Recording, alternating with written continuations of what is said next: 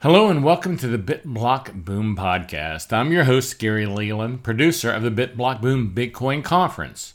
And just for reference, I also produce the 4-Minute Bitcoin podcast, available everywhere podcasts are available. Now, every August, I host the BitBlock Boom Bitcoin Conference in Dallas, Texas, with the help of many of my friends. If you are interested in Bitcoin, you really need to visit bitblockboom.com. and take a look at the great speaker lineup and all the events that are going on around BitBlock Boom. You see, BitBlock Boom is a true Bitcoin conference, and I really mean a true Bitcoin conference. On this episode, I'm featuring a session by Jimmy Song from the 2020 BitBlock Boom conference. Let's take a listen. BitBlock Boom! Societal case for Bitcoin. What we haven't done is given a moral case for Bitcoin. And I think this is a very important part of what we're doing as Bitcoiners, because what we need is the moral high ground. And if we can convince people from a moral high ground, I think this will be, it'll get more people to adopt and so on. So we're going to talk about the moral case for Bitcoin, and I'm going to do it in these. So first we're going to talk about individual rights. There are two theories of individual rights that we'll cover. This is individual rights from a natural law perspective and positivism. Second thing we're going to talk about is government's role. It's going to be about individual liberty versus an elitist vision. And we'll talk about what that is a little bit. Then we'll get to fiat versus Bitcoin and how those, both of those relate to the previous two. What is its stance on individual rights and and the role of government. And finally, no talk on a moral case for Bitcoin would be complete without talking something about virtue, or what it is, what it means to have better character and so on. And we'll talk about the incentives around those in that last section. And I titled it "Bitcoin Fixes This" because fiat has corrupted character in ways that we do not fully appreciate. All right, so let's get started. Natural law versus positivism. And what we're going to talk about here is the theory of rights. And there are two main theories. The first is the theory of natural law. This is the idea that rights are something we already have, and that if they're violated by anyone, including government, that it is a violation of moral law. So this is a passage from the Declaration of Independence. We hold these truths to be self-evident, that all men are created equal, that they are endowed by their Creator with certain unalienable rights, that among these are life, liberty, and the pursuit of happiness. And this is from the Declaration of Independence. The reason why the colonists felt like they couldn't declare independence was because they felt like their natural rights were being violated by England, right? That the English king was violating their natural rights, and therefore it was not a legitimate government. That was their argument, okay? That's the basis of natural law. We already have these rights, and if you violate them, then you are an illegitimate government. Now, the other view is something called positivism, and this is the idea that the government gives you rights, that the government gives you things that you can and cannot do, and that rights are not legitimate unless the government explicitly gives them to you. So this is a good example. If you can give someone a haircut at home, but if you want to get paid for it, you have to get a license permission. Somebody has to say from government, from the authority, and they are the arbiter of morality. That is the positivist view of morality, or of rights. So why would people like natural law? Well, I mean, first of all, it's common sense, right? And that was one of the tracks from the Spirit of 76 was Thomas Paine's Common Sense. It's just very intuitive. Natural law is intuitive. Okay, it's wrong to kill people, all right, with no reason, things like that. It's also fairly just and universal. It's very easy to say, okay, this person violated this person's rights, and it's fair to people. And finally, it is individual-centric because you are protecting each individual's natural rights. They have the right to life, liberty, and the pursuit of happiness and other things. And it's attractive for those reasons. Now, why would anyone like positivism? Well, it's people in power. First, it's much easier to enforce, right? Positivism says if you are not given that right, then you are in violation, right? If you don't have a license to cut someone's hair, then you are in violation if you are collecting payment for that. And therefore, it makes enforcement much, much easier. With natural law, you get new technologies and stuff like that. Do you have the right to privacy on a device that's on the cloud and things like that? It's very hard to figure out. And it requires a lot of thought and a lot of jurisprudence in order to figure out. With positivism, it's very easy for the authorities to enforce because it either is or it isn't in violation of the rights that they've given you. And that means that they have the right, more or less, to change the scales of justice. They can say, okay, well, we're going to treat these people differently than these people, and this is very convenient for those in power. And it's very beneficial to bureaucrats because they get to set the rules. They get to say, okay, do. And you have no recourse because we get to set the rules. There's no higher authority that you can appeal to and say this is unfair. So that's natural law versus positivism. And at this point, I want you to recognize that natural law is moral, positivism is highly immoral. And in fact, if you look throughout history, all of the worst governments with the worst atrocities, every single one of them was positivist. The state gives you the right to do something. The state gives you the right to do X, Y, or Z. And they take stuff like your right to life, your right to liberty, your right to pursue happiness. And that's one of the things that they end up doing with the power that they have. So if you're a believer in positivism, you can sort of stop the talk right now. I don't really have anything more to say to you. But if you're a believer in natural law, let's go on. Let's talk about the role of government. Because there are two possible roles of government: individual liberty versus an elitist vision. And according to the Declaration of Independence, it's all about individual liberty, right? The government's job is to make sure that you protect the rights of individuals. We'll talk about elitist vision, but this is more or less the difference. It's leave us alone versus take care of us all, right? Some vision that you might have. And I realize that this slide makes it look like conservatives are good and liberals are bad. Not the case at all. You'll see in the next slide. Conservatives are not spared at all. All right. So here are some possible elitist visions that governments can have. Workers, paradise, something like that, right? This is the Marxist vision. Or a racially pure community, right? That's the Nazi vision, or whatever. These are elitist visions, and this is a way in which those in power try to enforce their vision onto the populace. Another one, safety, right? This is how we get ridiculous things like the TSA. It's a vision of, okay, we need to make sure that things are safe, so these are the things that we're going to do about it. This, by the way, tends to come from the conservative side. Social justice, we're going to have equal outcomes for everyone for any particular thing. And of course, probably the worst violation, oftentimes, is keeping things the way they are, right? The vision of status quo forever. This is where you get too big to fail, because they're scared of changing anything that might disrupt anything, right? Including allowing banks to fail. Even today, right? There's a ton of people, a ton of businesses that are taking PPP loans. We want to keep the status quo. We don't want things to change. That is the elitist vision behind that. And all of them are bad because they are taking away individual liberty. And it's not about conservative versus liberal. Like keeping the status quo is very literally conservative. It's conserving whatever happens to exist right now. All of those are violations of our individual liberty, and they are therefore immoral.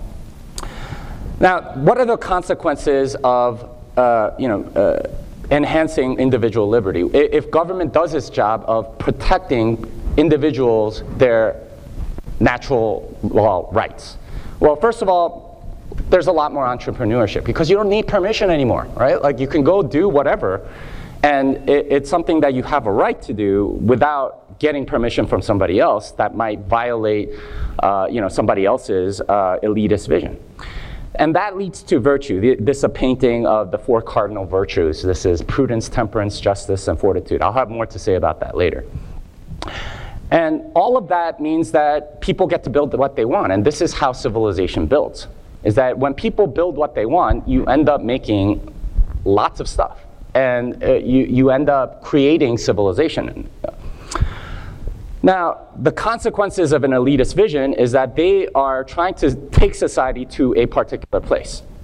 And that means that there's some permission required. There always needs to be some sort of bureaucratic stamp of approval on whatever it is that you want to do. And if you violate that, well, they're not going to let you. They're going to fine you, they're going to imprison you, take away your individual sovereignty. And that means that there's less virtue, ultimately, for individuals, because you're not incentivized to do all of these. It's hard to be an entrepreneur, right? And you need prudence, temperance, justice, and fortitude. You need all of those things to be a successful one. But if you have another standard besides the market, then you're going to have different incentives. And that's essentially what happens when you have an elitist vision that everyone has to subscribe to. And ultimately, that means that we become slaves to the state. Right? When the government has the duty of protecting individual liberty, then the state becomes servant to the people. But when there's an elitist vision that they are trying to promote or to go towards, then we become the slaves of the state. Right? That's the big difference here. If you're protecting individual liberty, the state is your servant. If it's an elitist vision, then you are its servant. And those are the two competing visions of government. And you can see right now that we've gone pretty much from the spirit of 76, which was all about protecting individual liberty, to the point where we're in an elitist vision kind of place. Right now, the elitist vision of most governors is to protect the spread of COVID, or to stop the pandemic. And they are trampling all over our individual liberties in order to do so. So what does this have to do with Bitcoin? Well, this is where fiat money and Bitcoin sort of collide, because in a sense, a lot of it is about power, right? And with fiat money, you have a centralized place, right? This is the Fed. They get to control everything. And if you think about it, it's very much a positivist money. They tell you whether or not you can have money. They tell you whether, can I have some money, sir, right? Like we have to ask permission to keep it. Bitcoin, the power is decentralized. It's much more about individual liberty. Property, the state can take it away at any time. This is a positivist vision of money. It's not about individual liberty at all. They can take it whenever they want. What Bitcoin allows is for you to have even stronger property rights than anything that we've seen in existence, because it is not physical. That means that they can't seize your gold, even if because there's nothing physical to seize. It can be in your brain. And that means that it's much more akin to a belief. And that's a picture of a martyr being stoned. In that way, you can kill the martyr, but you're not going to change that person's beliefs. And Bitcoin is very much in that same realm. You don't have to give it up if you don't want to. That's individual liberty. That's protecting our individual rights. There's also production. With fiat money, they can take the fruits of your labor away from you, and this often happens through inflation. And what's even worse about inflation is that it does not require the consent of the governed. And that, of course, is also from the Declaration of Independence. You need the consent of the governed. At least explicit taxation requires consent of the governed. You have to pass a law. With inflation, you don't have to do any of that. You just print more money, and you're seizing value from everyone else. With Bitcoin, all of that value goes to the individual, and you can have capital accumulation. They get to keep the fruits of their labor, and it is way more just. The posture of fiat money is that of violence. It's a zero-sum game. You have to force people, right? This is the elitist vision again. We are its slave. It is a slave money, right? With Bitcoin, it has a posture of voluntary trade. You do things because people agree. And that is much more moral because it's consensual. It's not forced. So to sum it up here, fiat money is a positivist money. It's an elitist vision money. Bitcoin is aligned with the moral law. It enhances individual liberty. That's why it's moral. And I said before that I would have more to say about virtue, and here it is. We're going to talk about those 4 virtues, the classical virtues that go all the way back to Aristotle. These are the 4 cardinal virtues. And no talk about morality would be complete without talking about virtue in some way. So there's prudence. Prudence is the idea, well, we in Bitcoin call it low time preference, but that's essentially what it is. It's the idea that you are planning for the future, that you are not just throwing away today. Right now with fiat money, you have enormous amounts of debt. A lot of people have high time preference. And that means that they become slaves to their debt. Bitcoin doesn't allow for this, right? In order to take on debt, it costs a lot more. And you end up having a much lower time preference, meaning that you end up with more prudence. Temperance. So in a fiat system, consumption is encouraged like crazy because you need the circular flow of money. And what you end up getting is people that are not very good at controlling themselves and doing things to excess, right? This is everything from materialism to eating too many donuts to binge watching things and things like that. Temperance is this idea that you do things the right amount. And that is not encouraged at all by fiat money. With Bitcoin, this comes back because this is something that gets rewarded by the market instead of the current system that we have. There's justice.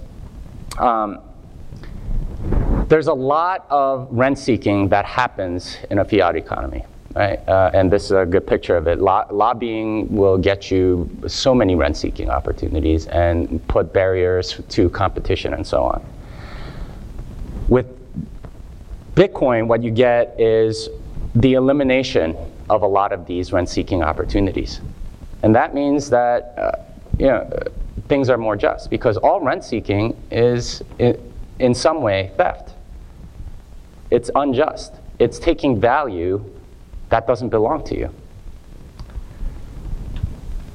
The final one is fortitude. And fortitude, you can use words like courage or guts or something like that. That's what that means. And the sad reality of a fiat social elitist vision kind of society is that it gets highly politicized because the government is in control of everything. There are competing visions usually. And that's what most of fighting about politics is all about. It's fighting for different visions of the future. And what fortitude does, and that means that you don't have a chance to really exercise fortitude per se. It's not that brave to stand with lots of other people that believe the same things as you, or to be in an echo chamber or something like that. And what you get are riots and things. This is destruction, right? This is not courage. This is not fortitude. This is just doing what everyone else is doing. This requires all the courage of a bully. Instead, with Bitcoin, you get real fortitude. That's being an entrepreneur. that is taking risk and trying something that might or might not work with the risk of failure. That's real virtue. And that's what we get with Bitcoin. So ultimately, my argument for the moral case for Bitcoin is that Bitcoin is that which aligns with natural law. It's what gives us protection for our individual rights. Because right now, we are headed towards a tyrannical state. And we can see it happening all around us. Every state in the world is becoming more and more tyrannical, more and more about the vision that they have instead of protecting individual liberty, especially in the last 6 months. The moral case for Bitcoin is that fiat is a positivist money. It's a tool of the state. And to be able to opt out of that is a moral imperative. Fiat delenda est. Thank you.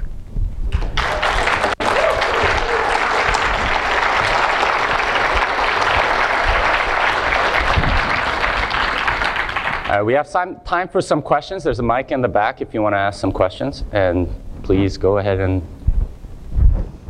ask. Okay, yeah. Okay. I might have finished my talk a little early because I misread the clock, but that's okay. Yeah, all right, there's somebody coming up. Hey, Derek. Jimmy. Okay, I think a lot of people understand rent-seeking behavior, but some people don't. Would you define that, please? Yeah, sure. So rent-seeking, as I define it, is being in the middle of a transaction and taking sort of a cut of the transaction without providing anything.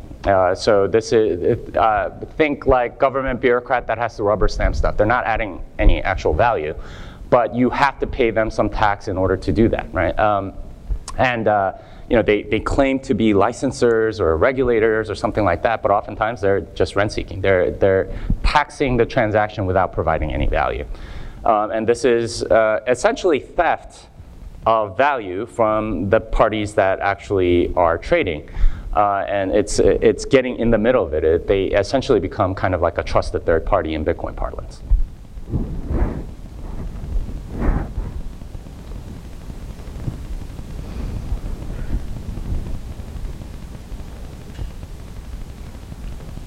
Thank you, Jimmy. Very inspiring. Can you look into your crystal ball? I know you have one. And you know, see where we've gone the last, whatever it is, 5 months, and where are we headed? And is there any examples from any countries, maybe in South America, that have already taken this path? Headed in what manner? Like with respect to Bitcoin or something? With respect to tyranny and money. Yeah, I mean, the clear trend in the last 5 months is towards positivism, or that view of the world, which is that the government gives you the right to do something, right? The freedom of assembly is encoded into the Constitution. The fact that a lot of governors are saying, no, you can't assemble anymore, that's a violation of our natural rights. That's a natural right that they are violating by saying that we can't. Instead, it's their view that they can give you this right, that you don't have this right unless they first allow you to have it. That's a positivist view. And the thing about positivist views is that they are the most tyrannical in history. Every single government that's done enormous evil, if you look at them, they had a positivist view. You know, Nazi Germany, Stalinist Russia, Mao's China, Pol Pot, all of it's, we give you the right to life. We give you the right to liberty. We give you the right to property and happiness. That was their view, and therefore they felt justified in taking people's lives, taking people's liberty, taking people's property. That's how they thought of it. The sad thing is technology has only enhanced the state's power to sort of enforce their elitist vision. And their competing vision, surely, but the trend towards positivism has been kind of continuous, and especially strong over the last 5-6 months. It's governors are thinking that they have rights that they don't, that they have powers that they don't. And if you believe in natural law, as I do, that we have these rights already, then that is a profoundly immoral thing to do.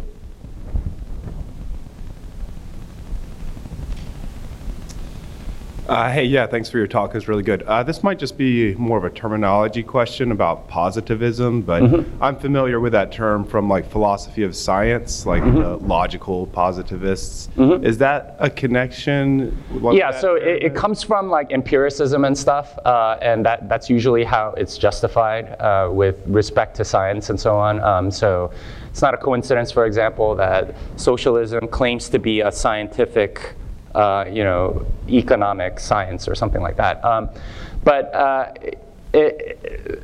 When you think about rights, it cannot be empirically proven. That's the idea. You have to believe in something else in order to believe that you have natural rights. But it's kind of unworkable to not believe in natural rights because then if you're a positivist, then the state can take your life anytime they want for any reason, because as long as they pass a law to do so, or that they have the will to do so, they can jail you for whatever reason. Like the Declaration of Independence does not make sense if you have a positivist view.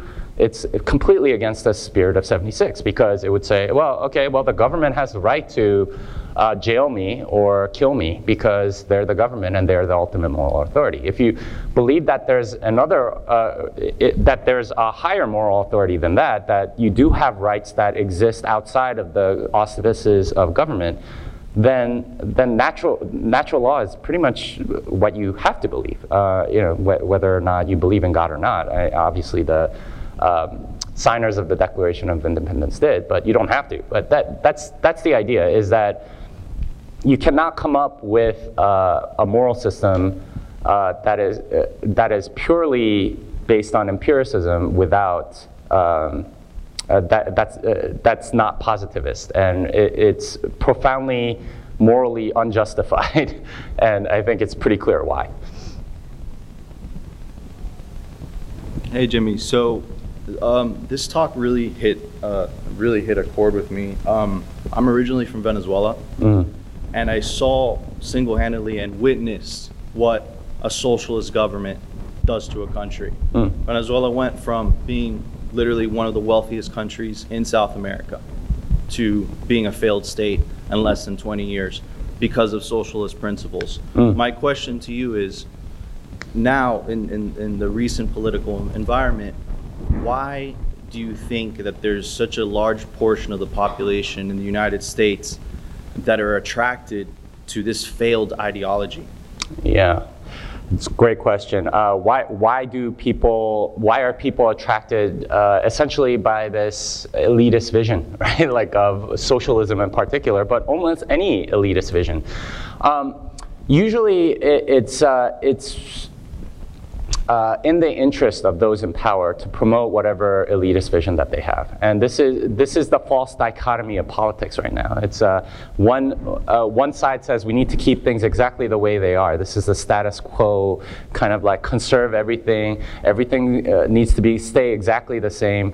And then the other side is much more about, okay, here's a world that we can imagine that we think would be much better than now, and this is what we all have to work towards. Neither of those are right. They both violate our individual liberty. And the fact of the matter is, when you get a lot of marketing dollars, essentially, towards one vision or the other, you can do a lot of things. We're taught in school a lot of this stuff, and it's been sort of socially approved and so on. It's part of conventional wisdom. We've been indoctrinated to believe those things because it's in the interest of those in power. Hopefully that answers your question. One quick question. There are a couple different ways you can sort of arrive at the concept of inalienable rights. And I'm curious, and this might be like too personal for the forum, but what's kind of your personal formulation? Is it more of sort of like it being an incredibly powerful social construct, or is it more just like a naturally or like divinely endowed sort of set? Well, I can say this pretty freely. I'm a Christian, So I believe in God, and I believe that He endowed us with natural rights. Now, you don't have to believe that in order to believe in natural rights. In fact, Hans Hermann Hoppe has written, I think, a very eloquent reasoning for why natural rights exist. And it's from a completely non-divine perspective. It's, okay, we argue, therefore, that you sort of assume that I have the right to my body, and therefore all these other things. And it's very logically thought out and provided. But for me personally, it's because I believe in a creator. Cool. Thank you.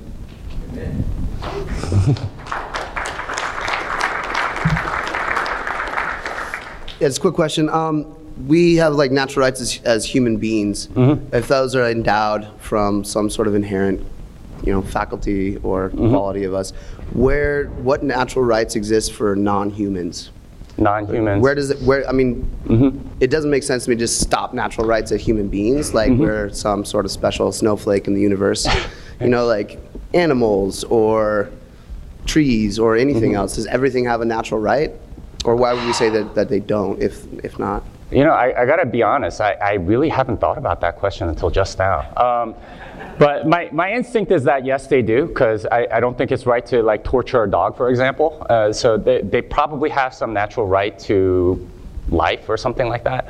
And it might be different depending on the level of the animal or something, but I am sure that lots of other thinkers have written down what they think, and I would probably read those before I form an opinion. And then the follow-up if we look in nature, outside of society, it seems like life depends on the violation of the natural rights of others in some ways. Whether you're chasing down a prey to eat, to survive, you're violating the natural rights of that entity or that individual. Where and I'm not saying it's moral to kill somebody, obviously, but like where do we formulate that justification? Why it's okay for me to kill a cow, but not okay for me to kill a human being? Yeah, so that's where your previous question definitely applies. So I haven't thought that deeply about that particular thing. So again, I'll defer, I'll punt the question for now, but that's something that I promise to think about, and we'll come back to you maybe next year and talk about. So I think we're out of time, but thank you for your questions. Would be happy to talk about any of that. I am working on a book similar to this. If you want to talk about it, yeah, that's there too.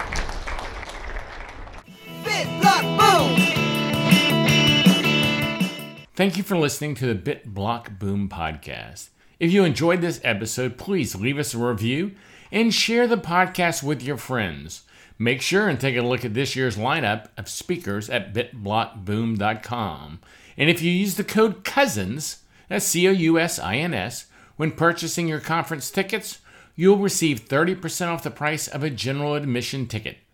I hope to meet you at next year's BitBlock Boom Conference in Dallas, Texas, and thanks for listening. BitBlock Boom!